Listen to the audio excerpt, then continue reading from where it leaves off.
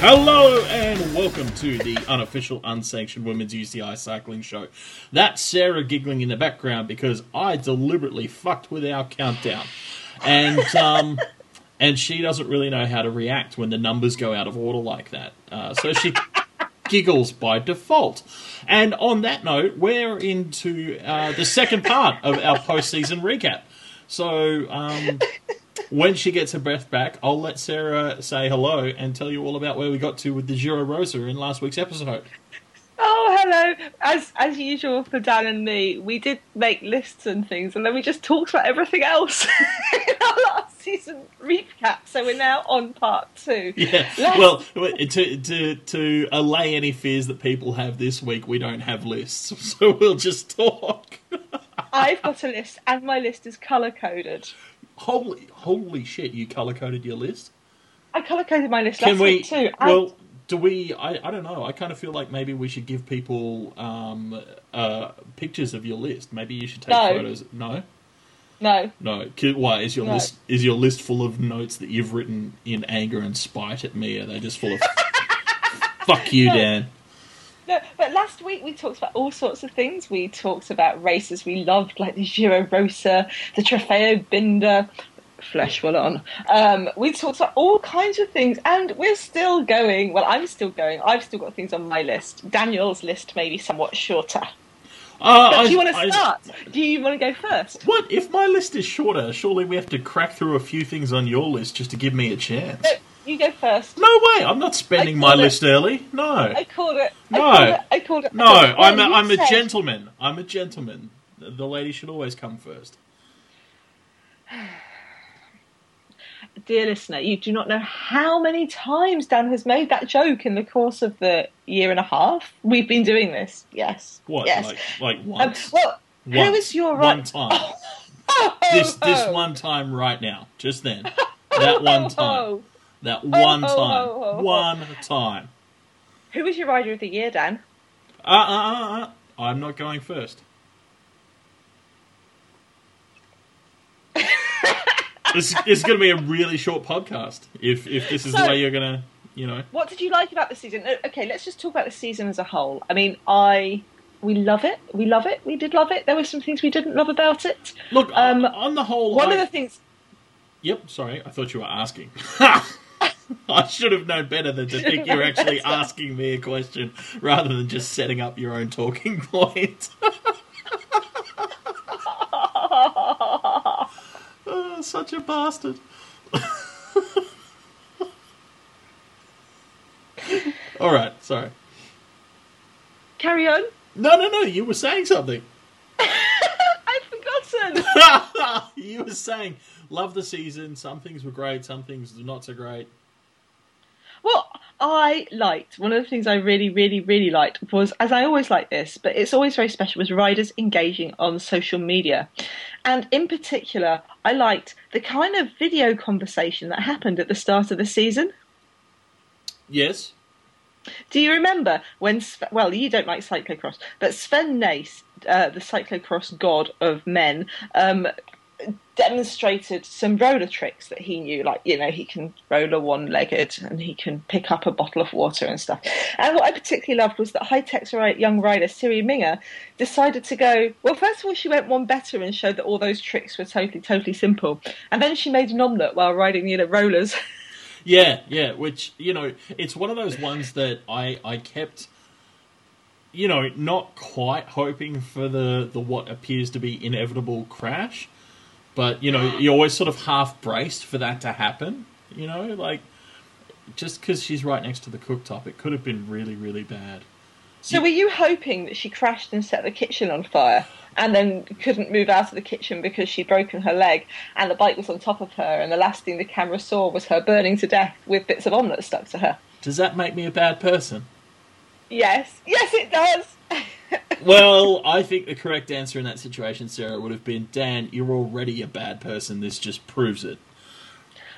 Oh, okay. I'm obviously muffing my script. You really are. You really are. So anyway, step up your Dan slamming game, eh? Let's carry on. What else? Were there more videos that you were particularly enamoured of? That was my favourite, and I wish, you know what, I wish more riders would do more things like that. More riders, more things, please. Dear riders, please make ridiculous videos of doing stupid things. I don't care what the stupid things are, but just do them, like, you know, demonstrate your bunny hopping. But, you know, things like the social media, things like all those little Gracie Elvin videos, her Ricky Roadie videos. Yep. For people back home, I really like those, and I'm loving Helen Wyman's video diaries from the cyclocross season, for example. Yeah. No, you're right, and video, particularly these days, with, you know, because you can record quite good quality video on most smartphones and stuff now. Like, it's actually surprisingly easy to create video. So yes, more video, more better. More video, more better. What else did you like? Did you like anything about social media this year, Daniel? No, not at all. Social media is a blight on humanity, and the sooner it's wiped from the planet, the better. But apart from that, there was a lot of really cool shit on Twitter and blogs and stuff.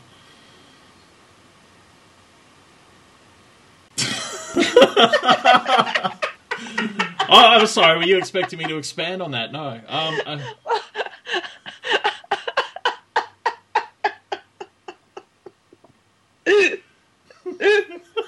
Oh, I broke you. That's so good.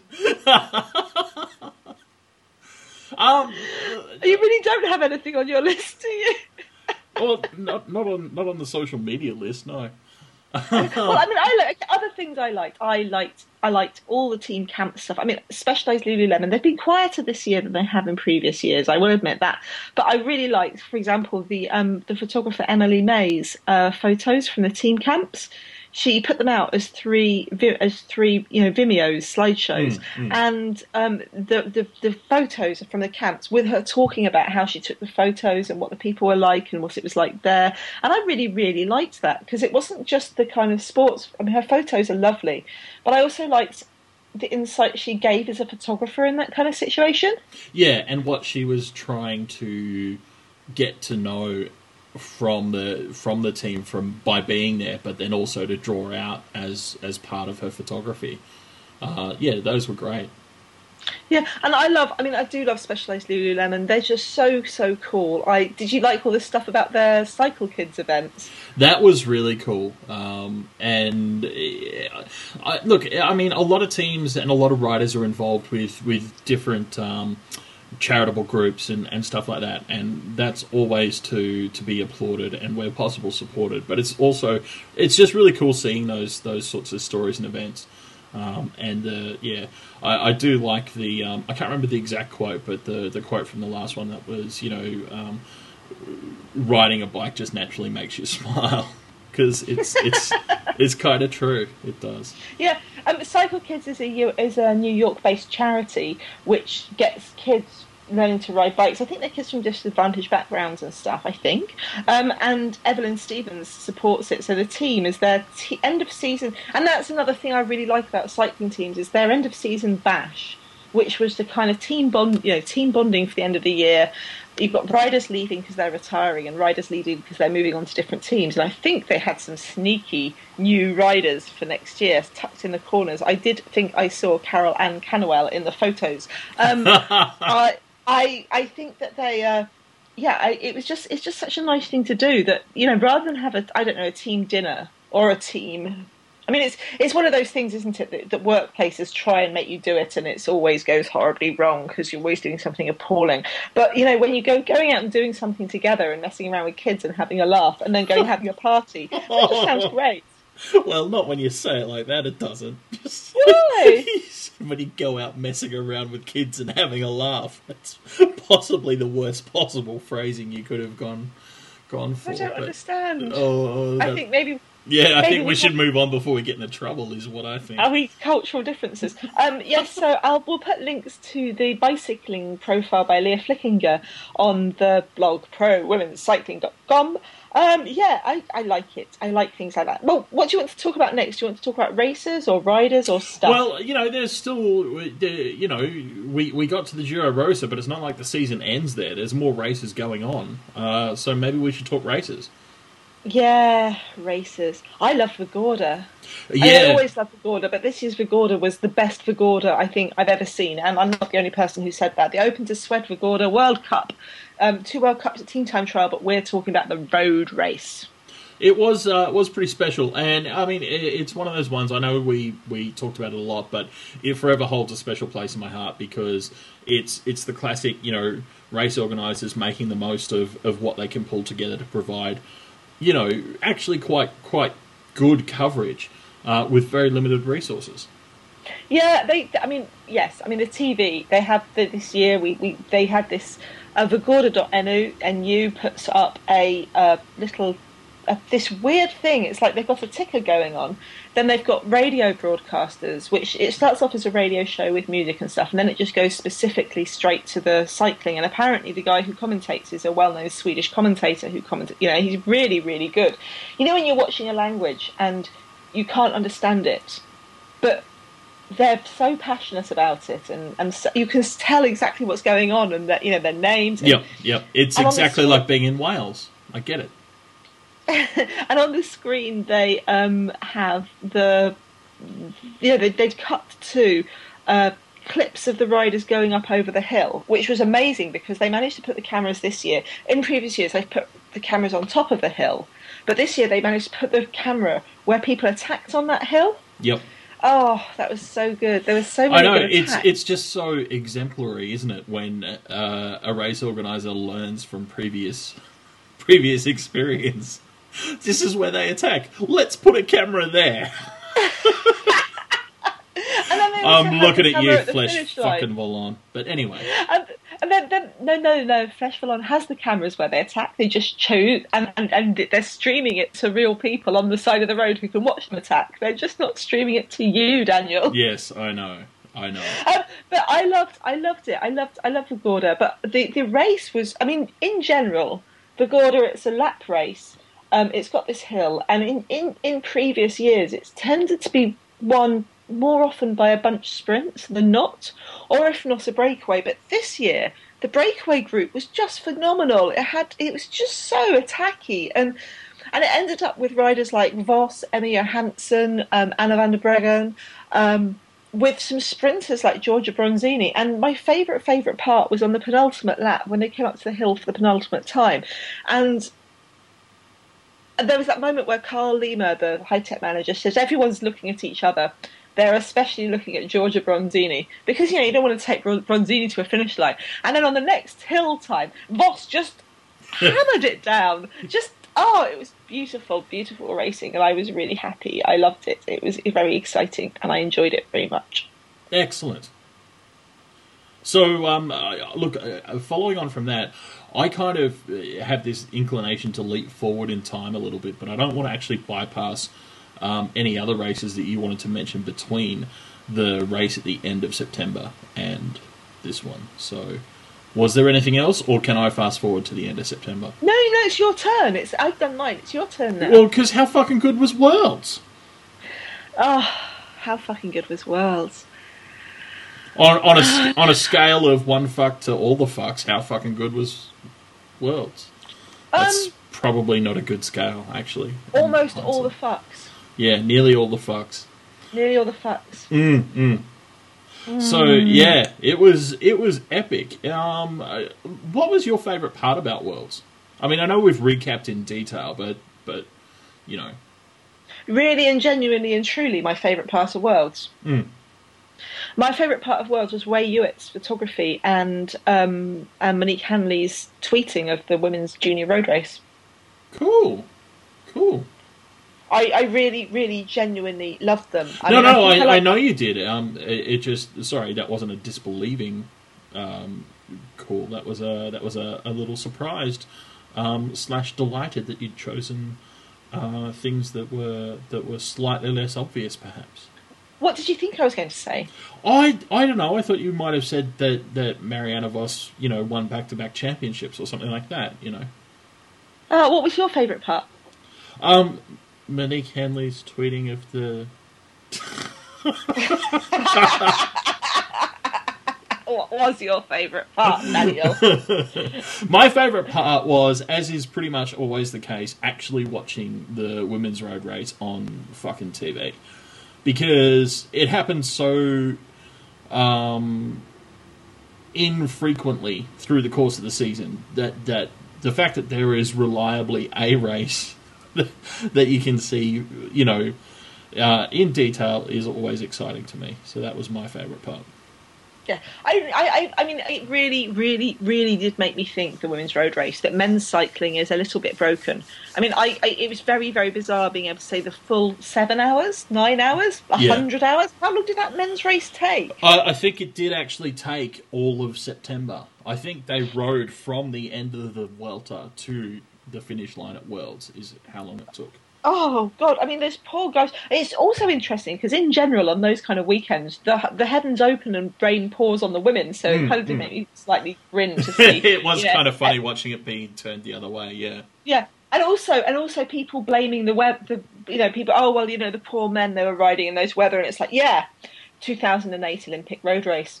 2012 Olympic road race, all these other fucking races where, all these other world's times where it's rained on the women and the men have been in the dry. Yeah, you can't blame that. And the women have totally animated the races anyway. So exactly, that's what I mean. Like if anything, when it's pissing down with rain, the women just go, bring it on. I do think you're right, though. I do think that there is something, maybe broken's an overstatement, but I do think that there's something amiss in men's cycling, particularly with races like Worlds, where it's just deliberately long because reasons.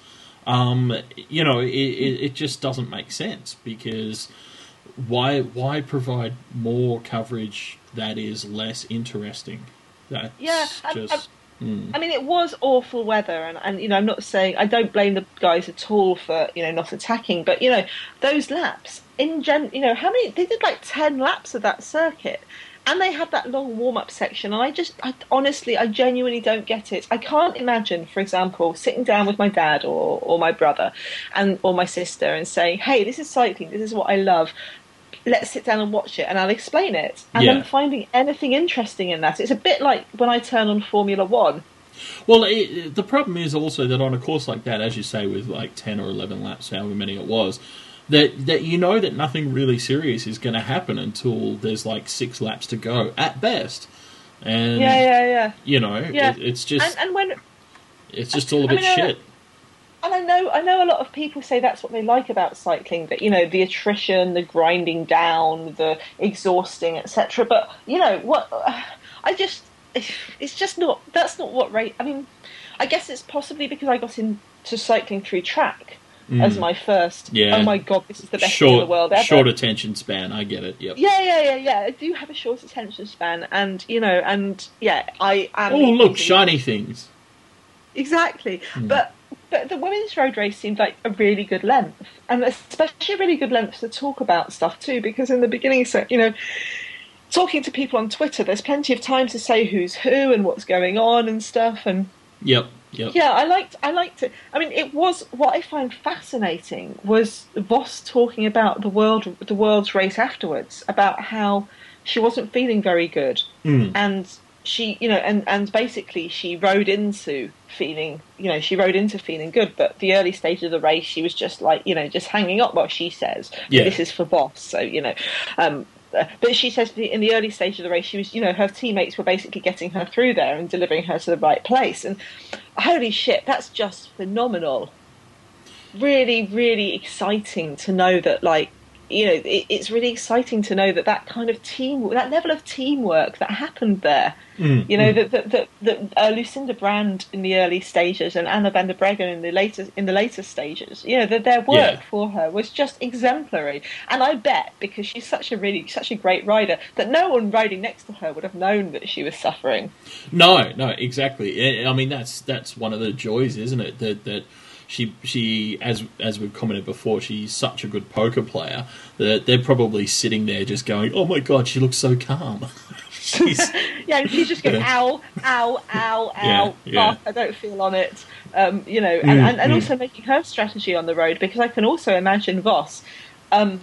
if she'd got to like the penultimate lap to go or something, and she wasn't feeling right and didn't think she could make it to the end, you can also imagine her playing poker on behalf of someone like Van der Breggen. Exactly, and letting them go, and then everyone else sitting there going, "Oh shit, do we take her with us?" Or or just like making some attacks to kind of scare the fuck out of people, and then being all, that just reminded me of something that I wanted to talk about later. Okay, well, I guess we're talking about it later, though. Yes, I'll remind you of that thing that you have not told me about that you want to talk about later, which could be or may not be now. But until then, does this lead us into talking about some of Mariana's struggles towards the end of the season, where, Well, what I want to think about is Mariana's season in general. I mean, she's just... It is interesting that she's got this back problem, and she'd promised herself some time on the mountain bike to have some fun this year, and I think that's amazing because the post-Olympic effect is quite it's a hard one to overcome. Like you read about like Bradley Wiggins in his autobiography talking about the 2008 the 2004 Olympics, I think.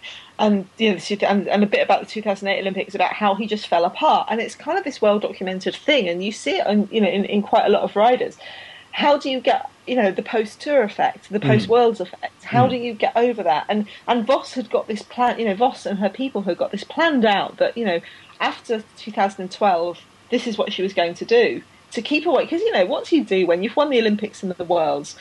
What's your next goal? I mean, is it more? Yeah. Well, besides going to Disneyland, of course. So that's a joke for our American listeners. Don't worry about it. You'll be fine. Okay. They all got it. They're all laughing right now. In America, you can't hear a damn thing because everyone's laughing, slapping their thighs and going, Disneyland, oh. But, yeah. Okay. Okay. But, I mean, she had this really interesting... I mean, one of the very weird things I like about Voss as well is that she had targeted some specific things this season. So she had some time off the mountain bike. And one of the races that she'd never won before was Flanders, the Ronde van Vlaanderen. Yeah, which always seemed like a kind of, gaping hole in her room of trophies. And part of that was because I think in 2010 she'd ridden for Annemiek van Vleuten, and there's all these, like last year she was sick, and it was great to see her win that at last. But that is kind of the interesting thing about her season this year, really, isn't it? That she made time for mountain bike and seems to have had a lot of fun doing that, and she had well, maybe not big, but she had a reasonably full off-season / cross-season as well. She won the Worlds there. Yeah, exactly. So she's had a lot of riding, but she did always seem to come back to the road in pretty good shape for all of her major targets, except arguably the Giro Rosa, I guess. Yeah, well, I mean, the Giro Rosa was never going to be her race, Exactly, and that's the thing, But I mean, I suppose she's also got a certain responsibility to her team, I guess, to rep the race pretty hard. Yeah, but she still ended up in the Maglia Rosa for the first stage after for the first couple of stages, and she won 3 stages out of 8. So you're letting her get a pass on that one, is what you're saying? Okay. What I'm saying is that's pretty fucking brilliant. I mean, who else can do that? And she got 3, and that's 3 stages out of 8 that she won. Not and bearing in mind that she didn't die on stage 2.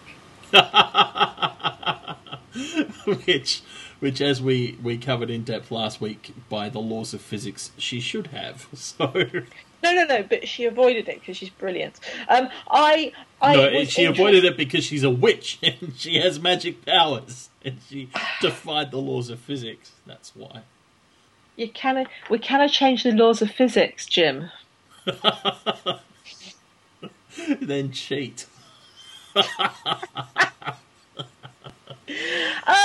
I liked what I liked, and I know you said that, for you Worlds was special because it was one of the few ones on TV, but I did like all the other races I saw on TV this year. They were all very, very special. I particularly love Dutch channel L1. Their race in the Netherlands, apparently, there are lots and lots of small regional TV stations that kind of, yeah, and specific TV stations and stuff like that. And what I liked about L1 was what I love about them. They're based in Limburg, and whenever they've got like women's cycling nearby, they basically slap it on their web feed, throw it open to the whole world, and we can all watch it. And for some reason, because I got my feed up early, I kept a good feed of the Ronde van Drenthe while everyone else cried and couldn't get on it because we crashed the feed. Yes. I blame you for that. Thanks, Sarah. But yeah, I thought it was brilliant, and it's really good. And Rai Sport, I mean, God, the Italians are good at this. Like getting to watch the whole of the Trofeo Alfredo Binda live. They also showed the Italian National Championships. The hour-long programs on the Giro Rosa every day are always great. Yeah, it's almost like the Italians are into women's cycling or something. I know. Well, cycling. I think they basically think cycling is. Yeah. Good on you, Italy. You're all right by me. Yeah. Yeah. Cool. But you're right. I mean, that's one of my impressions of the year too. Is that I don't know. It's hard to for me to say this because I haven't bothered to actually quantify it at all. But it feels like we're getting more coverage. Yeah, we are, and actually, it's really good. Like the Energy Walk Tour. They have 15 minutes a day on their local. Regional TV station. I mean, I was amazed. I mean, my good and bad one was I can't even say it without rancor, so I'm going to try. I'm going to take some Zen breathing. Happy, happy, happy, happy, happy, happy, happy. I'm in my happy place. The Tour of California Invitational Women's Time Trial.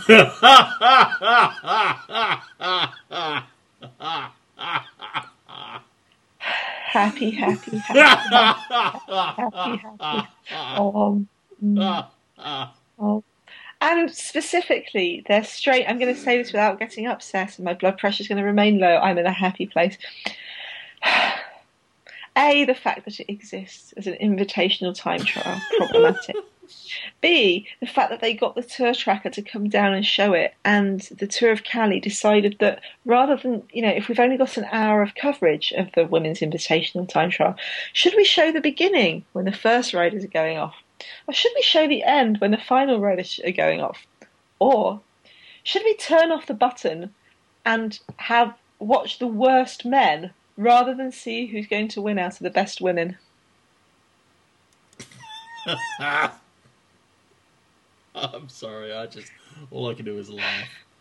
I'm calm and zen and at peace with myself. Yeah, no, you really are. I particularly liked all the clippings over to like watching, people people go on jet skis when I could have been watching women's cycling and stuff like that. But like the 2 weeks later, they had the USA Nationals, and on USA Nationals we saw the whole race on Tour Tracker, amazing coverage, really, really good, really.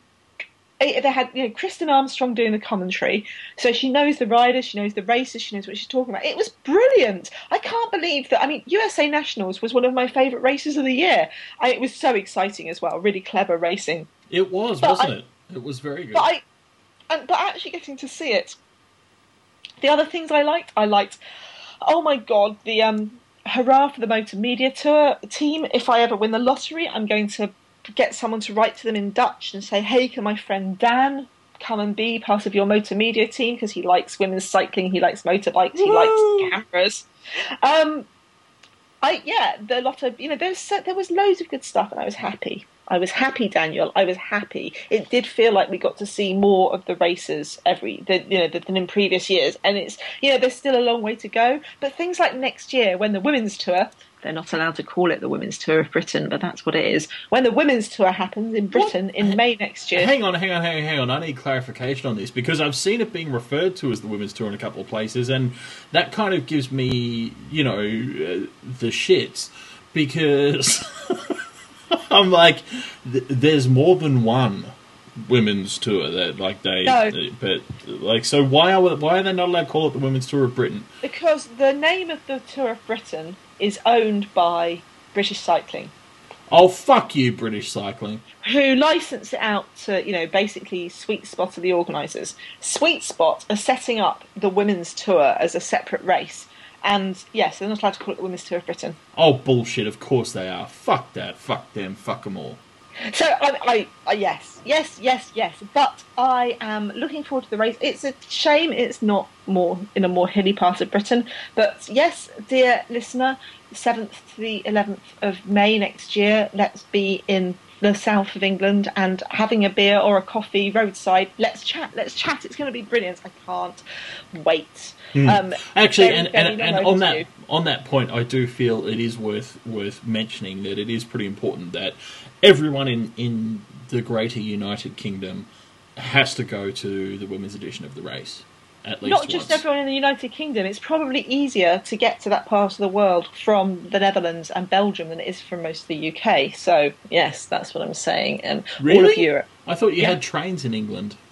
Oh, good God, do not get me started. Okay, all right. Sarah has feelings about trains moving I do. right along. Okay, so rather than being angered up at British Cycling's bullshit thing about naming rights, it is very exciting to have a new race added to the calendar, and hopefully we'll get to see lots of it, and it will be fantastic. Yes. So, I feel like I've been saying all my favourite things. Give me some more of yours, dear. Okay, well, maybe this is a good point in time now to get to, because we've kind of recapped a fair bit of stuff and done, like, Voss's whole season. Who was your rider of the year? Boss. Okay, cool. Mine was Emma Johansson. Standout year for her. Amazing results, consistent all year long. Knocked Voss off the top of the UCI rankings for the first time in like a million years. So Yes. yeah, pretty Yeah. impressed. I did feel for her. You know that early run of results where in Yeah, the first yeah. 8, was it the first 8 races that she raced? She was on the podium Yeah, for, well, but she, but it was like the first 7 she came second, and then finally on the 8th she didn't come second, but she came third. So but it wasn't you know. quite that. But yes, it was the same sort of thing. Yeah, I yeah. don't know. I don't know what I'd feel like that if I had that. I don't know if I'd rather have consistency and have 7, 8 podium places, or if I'd just rather win one World Cup. Yeah, well, okay, maybe that's a fair question. When we get her on the show to interview her, which we haven't organised and have no way of knowing if that'll ever actually happen, but when we do, we'll ask her about that because Yeah, I mean, yeah. she did have a great season. She was completely competitive. I just think that if I was Emma, I wouldn't be looking back on it going, "Oh, I was super happy with that year." Well, I'd be going, "What can I-" I'd hope so. I mean, yeah, I'm sure she's going to be going, what can I do to push it even further? But, it was a fucking good year. Yeah, which of her results did you like best? Oh, that is a tricky one. I'm gonna have to think about that and come back to it. I did want to give an honourable mention to Georgia Bronzini though, who also had a crazy good year. Georgia, yeah, I mean Georgia's an interesting one because she generally used to peak for specific, 2 or 3 times a year. She'd be on the podium all the rest of the year, but she'd peak for 2 or 3 specific times of the year. She used to ride the points race on the track where she's a former world champion, and obviously with her 2 road world champs wins, she's very good at it. But she'd kind of be having one of those, oh, it's quiet year, bang. Yeah. This year she had the opposite, didn't she? I mean, that run of was it Route de France where she won 6 stages in a row? She won like almost every stage. It was genuinely amazing. I think she really found racing for Wiggle Honda very good for her. There was so, and she was very impressive. Yeah, absolutely. So that was my other standout. But I mean, that said, have you got anyone else that you wanted to mention for having had a spectacularly good year? Well, we mentioned them both last year, but Elisa Longo Borghini, before she broke her hip was just, last year she'd had her, kind of breakthrough year. Everyone should know her name. This year she looked like she was upping it. She won the Trofeo Binda World Cup. She was up there in all, she was up there in all the World Cups, world rankings. And I wish if only she hadn't broken her hip in nationals, because I would love to have seen her at the Giro, and and she wasn't really on her game for the Worlds, but when she crossed the line holding hands with Tatiana Gudurzo, it was just such a good moment, and really nice to see her up there. And she's such a lovely, lovely, lovely rider. So her Anna van der Breggen just got better. I cannot wait to see what happens next year to Anna when she's when she gets some chance to ride as lead protected rider for Rabobank. Yeah. I mean, it's going to be spectacular. Spectacular, interesting, and I mean, I'm assuming we'll get onto that a little bit later on. But there's some really interesting movements going on. So I'm looking forward to a further, I guess, distribution of talent and responsibility throughout the peloton. Yeah, it feels like that. There was so many. Yeah, I loved it. It was I'm happy season. I mean, some really nasty things happened in the season too. So like I think about Ina Joko Teutenberg's crash, and Evie Stevens losing all her teeth. But one of the things I loved was their teammate Ellen winning ITT at Worlds. I mean, she deserved it. From the moment she was getting out, I don't know. It was like, sometimes when a rider knows she's good. Yes. And you can see it. And the moment, from the moment, there was no question. As soon as she was on the road, it was obvious that she'd won. Yeah. Like, she had to have alien spaceship landing in her path. I can't even imagine what would have stopped her winning. That ITT was just unstoppable, and and it was a course that she went in as the absolute clear favourite. The course was, I said this on the Velocast podcast, it couldn't have been more made for her if her dad had designed it for her. You know what I mean? It's just if her parents had been allowed to design it. And it's just, I loved it. I loved seeing her kind of come of age is the wrong term, but I loved seeing her get get recognition for herself after all the hard work she's done for her Specialized Lululemon and her Dutch national teammates over the years. So hurrah, hurrah, hurrah, hurrah, hurrah. Cool. The other things I like. Who else is on your list? Well, those were the main ones on my list. I mean, I've enjoyed a couple of other things like, from an Aussie point of view, I've really enjoyed seeing Gracie Elvin and Nettie Edmondson both get their chances and start to find their place in the peloton, and look forward to seeing more of them in the coming years. I don't. To be honest, I think we've kind of covered all the main ones. I mean, we talked about last week the kind of breakout performances that we thought were pretty awesome as well. So we argued about what was breakout and what wasn't, but you know what I mean. So yeah. Yeah, I mean, I loved other things. I loved. I really enjoyed the kind of off-road stuff, like Catherine Bettine's efforts this year with her half the road. Oh, film. Actually, sorry. Just before we get to that, though, I should have said I was also going to nominate Team of the Year. Oh, do you have a favourite Team of the Year? I do. Oh, I have my Team of the Year goes to Specialized Lululemon. Not for results specifically, but because they had a year filled with a range of particular hardships, with riders out to injury and illness and other things.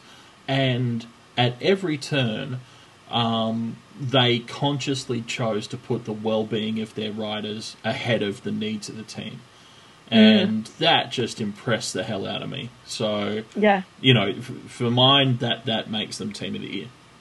Yeah, I mean, I thought Gillian Carlton's blog about her depression and how she was basically taking a hiatus from road to deal with her mental health issues was just amazing. And and Ina's the Ina interviews and stuff throughout the year where she said if it had been any other team, there might have been more pressure to get back riding before I was ready. But exactly. Yeah. And it takes. I honestly think it takes a lot of integrity and a lot of it's something special when a team is willing to make sure that their riders are properly looked after ahead of all other concerns. Yeah. Yes. Yeah, I love them. And I think we should have... I know there's also going to be some people who want us to name, like Green Edge for finishing top of the UCI ladder for the year and stuff like that, is Oh, cool. Which is, is cool and certainly no small achievement, and very, very, very, very happy for them. But for mine, as I say, I just think it's such a big thing, and it's such an exemplary thing. I would like more teams to behave in that sort of manner. Yeah.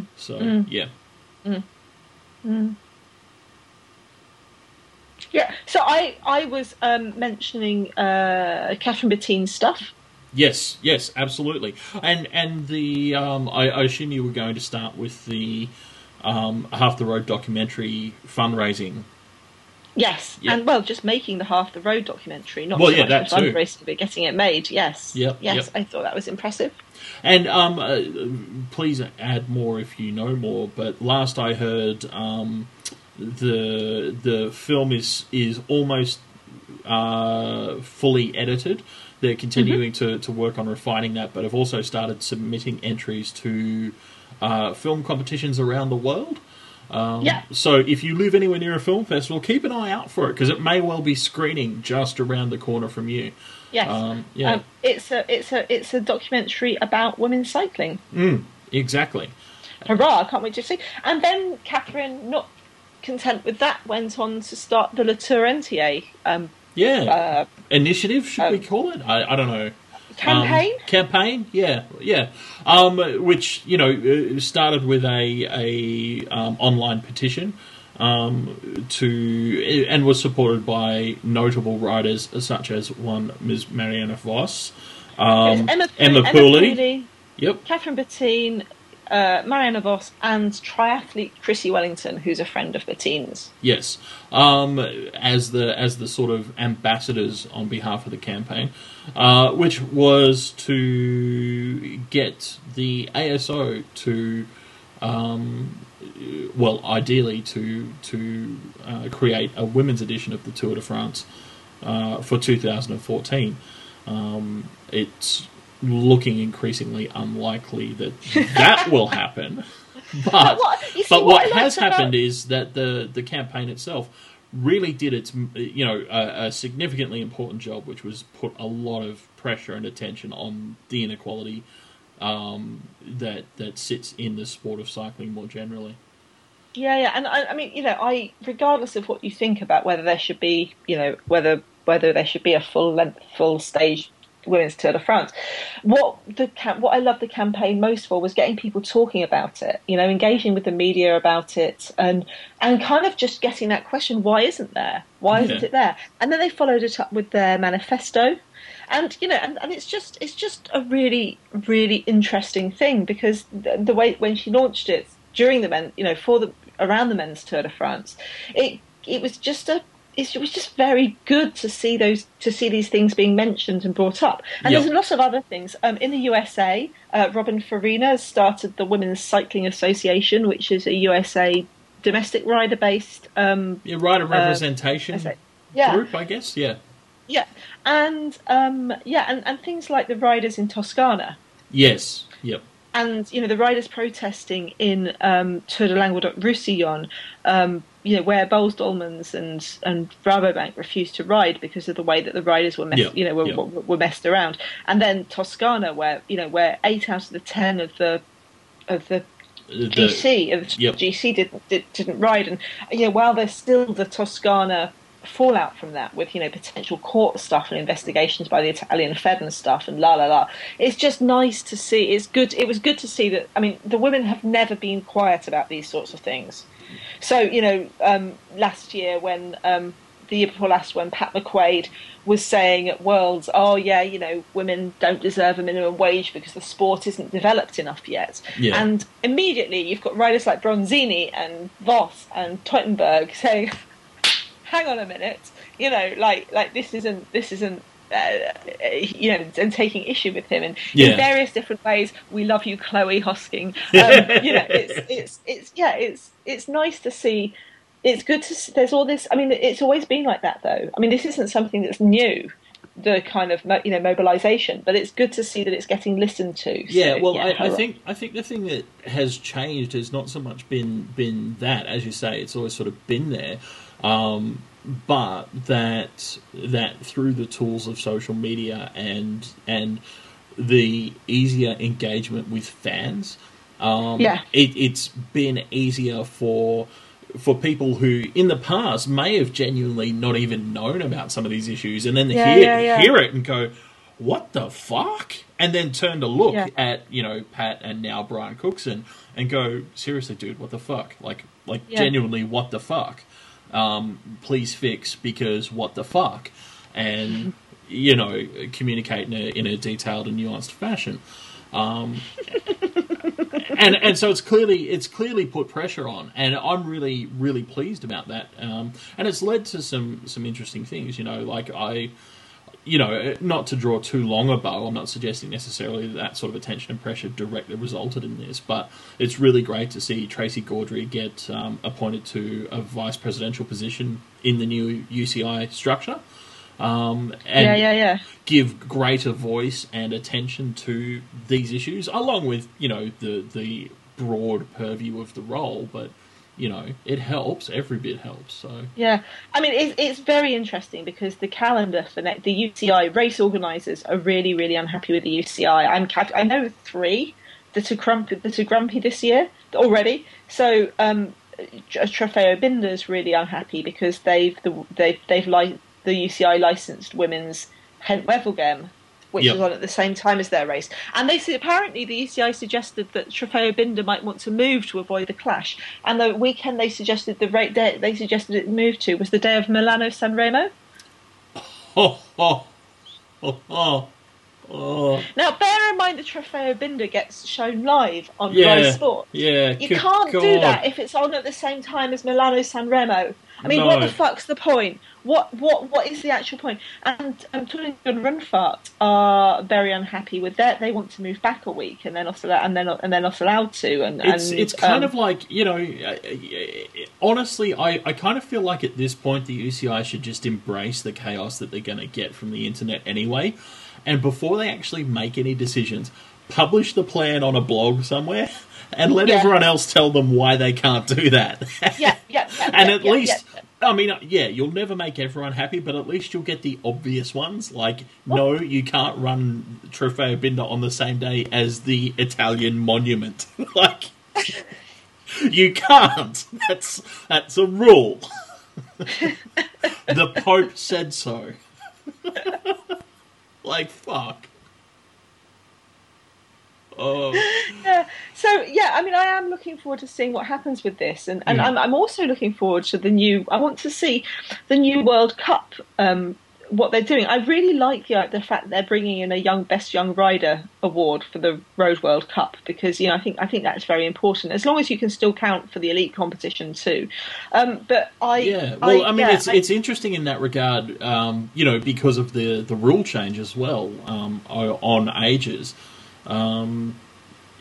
It looks like that's been sort of the preferential starting point for hopefully a continued program of change. Hope so. Here's hoping. Yeah, I mean, it does feel more... I mean, I was really worried about 2013 because 2009 was a terrible year for women's cycling in terms of post-Olympic year, losing teams, losing racers, general chaos. You know what I mean? It was, and things kind of went a bit haywire in the 2 following years, and then built up towards the Olympics again. And I don't like the 4-year Olympic cycle for that. The idea that you can have, yes, let's really work on the sport, and then it just collapses in the following year, as for the poor track paracyclists who had no one international race this year, nothing on the calendar for next year, can't plan, they don't know when Worlds is going to be next year, How Or do you plan your training or yeah, your life? yeah, exactly. But, or where it is, and that makes a massive difference. Where's World's going to be? Is it going to be in Britain, where oh, that's good for me, hurrah, I'm British? Is it going to be in Australia? Is it, you know what I mean? It could be anywhere. It's just I've heard a rumor that it's going to be in Antarctica, but that could just be a rumor I made up just now. I think you did, darling. Yeah, but I'd go watch it. Yeah, Antarctica's nearer to you, isn't it? Yeah, but it's also really fucking awesome. So there's that. Yeah, a friend from school was on one of those Antarctic live there for 6 months of the year things, so it's less romantic to me. Whatever. I'd be like the Antarctic bartender. It'd be awesome. I don't think they'd let you on. You have to pass a psych test. Sint. What? No, but they let Mawson go, and Scott. Like, they'll let anybody go. No, not these days, dear. I've never killed a sled dog to eat it. I should be allowed go. It's not so much about the sled dogs. It's who they'd let in charge of their alcohol. Well, yeah, okay, you might have a point, but fuck. Oh, are you sulking, dear? Yeah, I'm just pouting over here in the corner. I've got one more thing to say. I've got 2 more highlights. All right. One is mountain biking. I know you don't like mountain biking. It's mountain not that biking. I don't like mountain biking. Exciting. I enjoy riding mountain bikes and mountain biking in general. I do. I loved the downhill. I particularly loved it for everything that came with it. The way it's presented in the media, the way teams present themselves, the interaction with fans, the beautiful, endless photography. Is it just because you really love Rachel Atherton? Is that all? I don't only just love Rachel Atherton. I love Emily Rigaud. I love Manon Carpenter. I love Florian Pujol. I love Dan Shah. I love Laura. I love Casey Brown. I love Jill Kintner. I love Tracy Mosley. At least you're consistent across disciplines. and love everybody. And if you, dear listener, are feeling a bit blue because of the lack of the road season, all the downhill world cups are archived on Red Bull TV, Red Bull TV, I guess, and go and watch them because they're so brilliant. And they were just amazing racing, gorgeous, spectacular scenery, really super fun characters and personalities, and I love it, love. And although I'm blue, the mountain bike season is over. Oh, Daniel, it's cyclocross. Yep, that one with all the running. And this week, dear listener, if you've never watched some cyclocross, on Friday, it's the Koppenberg Cross, where the lap, and I say this, the lap includes riding up the cobbled Koppenberg climb and then riding down through the mud.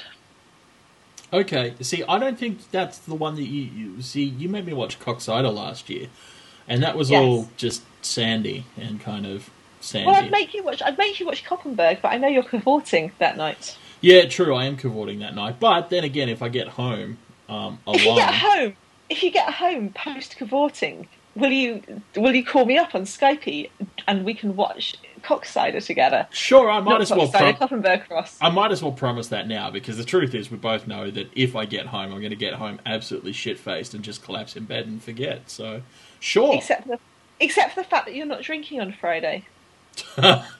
Sure, I'm not drinking on Friday either. No, because of not having hangovers and things. Yeah, I know what you're alluding to, and I'm agreeing with you. I'm absolutely not drinking on Friday. And then on Sunday at Zonhoven, and Zonhoven is a super prestige race, so while you have to watch Koppenberg Cross on dodgy screens, Zonhoven is on Veer.be, and because it's super prestige, and this is the one that's in a ridiculously steep sand quarry. So not only do they have to ride down ridiculously steep hills in the sand, they also have to run up ridiculously steep hills carrying their bikes, and it's so good. I love that race. It would be better if they had to carry buckets of sand as well. You know, to like it's a working quarry, and yeah. Just saying. Also, if there were snakes and crocodiles. Have you got any more highlights? Highlights for the year. Look, not so much a highlight, but just a bit of a tribute. You with me on this? Okay. Time for a bit of a tribute, I think, because Ina, I'm gonna miss Ina. Ina Teutenberg's retired. Mm. She is 39. Well, maybe she's not 39 yet, but spring chicken. She's retired. She had a horrible year. She crashed in a very early season race and suffered a very serious head injury. And we love Ina. Why do we love Ina, Dan? Oh, so many reasons. Not least of which is Ina could literally kill you with a look. She could. She'd just look at you with a particular look and you would die. You know, like even Darth Vader has to do his hand gripping, choke grippy thing, but Ina doesn't. She can just look at you and make you die. Also her withering comments to, you know, race organisers. I can't remember exactly which race, but, you know, the apocryphal story of her, you know, like the race commissaire, you know, giving them instructions before they roll out, and her going, "Oh, come on, hurry up, you crazy bitch, you just want us all to suffer," and stuff like that. Or my personal favourite being the year that at the Philly Classic, the women lapped the men, and as they rode by, Ina called them all a bunch of pussies. Ina.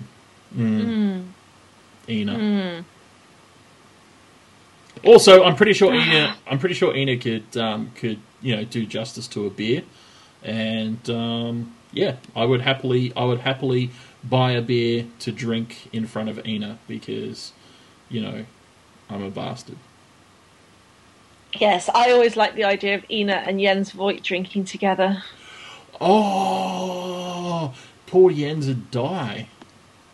Do you think? I reckon his liver would give out for sure. You know, my favourite Ina story isn't just the pussy story. It's not the one where basically people try to sneak onto the front of the race while everyone else has been lining up for half an hour, and Ina just yells and yells and yells until they get off, until they sulk off to the back. I was thinking earlier about that tour of Chongming Island the other year where Ina's winning and she's racing. And because she loves, you know, giving back to her teammates, that time where Chloe Hosking and I think Charlotte Becker were leading her out, and Ina, all the other sprinters are watching Ina to see where she starts, and Ina's just like,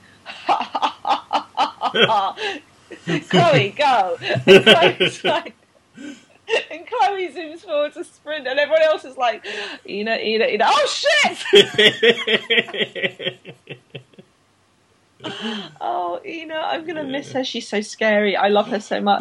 But he's hoping that I'm not sure. I haven't heard any formal announcements as to what Ina's doing next. But here are my list of acceptable things for Ina to do in her retirement. 1, supreme dictator of the UCI. Yeah. 2, commentator on every race ever. Oh, God, especially the men's, especially Rubai. What the fuck are they doing? Why don't they ride harder? Gee, this is a race. Yes, this is meant to be a race, not some kind of a walk. So boring. Someone attack! And she's 8 years old. Attack! Attack! Someone! So yes, those are the only 2 acceptable retirement options for Ina, as far as I'm concerned. Okay, I would quite like her to have a year walking the dog, drinking beer and drinking wine. And then I'd like her to come back in some form to cycling. Oh my God, Ina is your DS. Can you imagine if Ina was in the team car? Oh, you'd be so fucking scared, wouldn't you? That she'd just get pissed off and run you down. Yeah. You're riding hard enough. I said attack! Don't make me bring the car up there. I love her. She's so kind as well. That's the other thing, is that, everyone has a scary Ina story, or the time I lined up with her in a race and she told me my number was pinned on wrong and stuff. But she's just so kind as well, and she's been so generous and such a great patron. I mean, I can imagine if I was a race organizer, there'd be a little bit of a sigh of relief that, because if I did something wrong, oh God, I would have loved to see Ina at Toscana. Yeah, well, I mean, that's one side of it, but the other side of it would also actually have been, I would imagine that it cuts both ways, because as the race organizer, she's also one of those people that if you needed something to happen, you could have gone to her and said, we're doing, a 5-minute memorial at the start of the neutral rollout, make sure no one does anything stupid or whatever, and that that's going to happen. So, but also she keeps keeping the race safe, because if I think it was one of Kristen Armstrong's stories was in her first road race, Ina came up behind her and basically very gently and safely pushed her out of the way of her team, like get out of the because she wasn't. And she said I wasn't doing it right, and Ina basically schooled me, but she also believed in me and kind of told me how to improve. And that's the kind of thing, is that she's very, very protective of riders and the peloton and the team, and she's going to be an absolute hard ass who'd completely tell you when you're doing something wrong and shout at you and terrify you, but it comes from a good place, So yes, I'll miss Ina. But we have to assume that she will continue to loom large over the sport in one way or another. Here's hoping. My final. This is a thank you, really, more than a highlight, or as well as a highlight. I just want to say thank you to everyone who's listened and everyone who's engaged with us and sent us videos and done things with us. I particularly wanted to thank Amber Pierce for doing the videos that she did for us on the the tactics through on the Giro Rosa. And I wanted to thank you, dear listener, and everyone. Thank you. We've met some lovely people. And we've had some great new friends come along, and some people who've really, really, contributed. Bobby Ray Bass is an expert at turning up odd little videos from obscure corners of the internet that are really cool. And where would we be without the inimitable Sword Panda, threatening to run me through every second episode and drawing pictures at the same time? Yes, no, we can't do everyone because we'll miss someone else, and that will be terribly, terribly unfair. But you listening right now, thank you very much. I appreciate you and value you, and you make it fun. And I would probably buy a beer to drink in front of you because I'm a bastard. So thanks. This is kind of our last end of season wrap up thing. We're not entirely sure when we'll be back next, but we're not gone for the whole year yet, because we're trying to put together a whole bunch of interviews and stuff. We'll be back. We'll be talking shit in no time at all. Until then, thank you for listening, and we'll see you soon. Bye bye.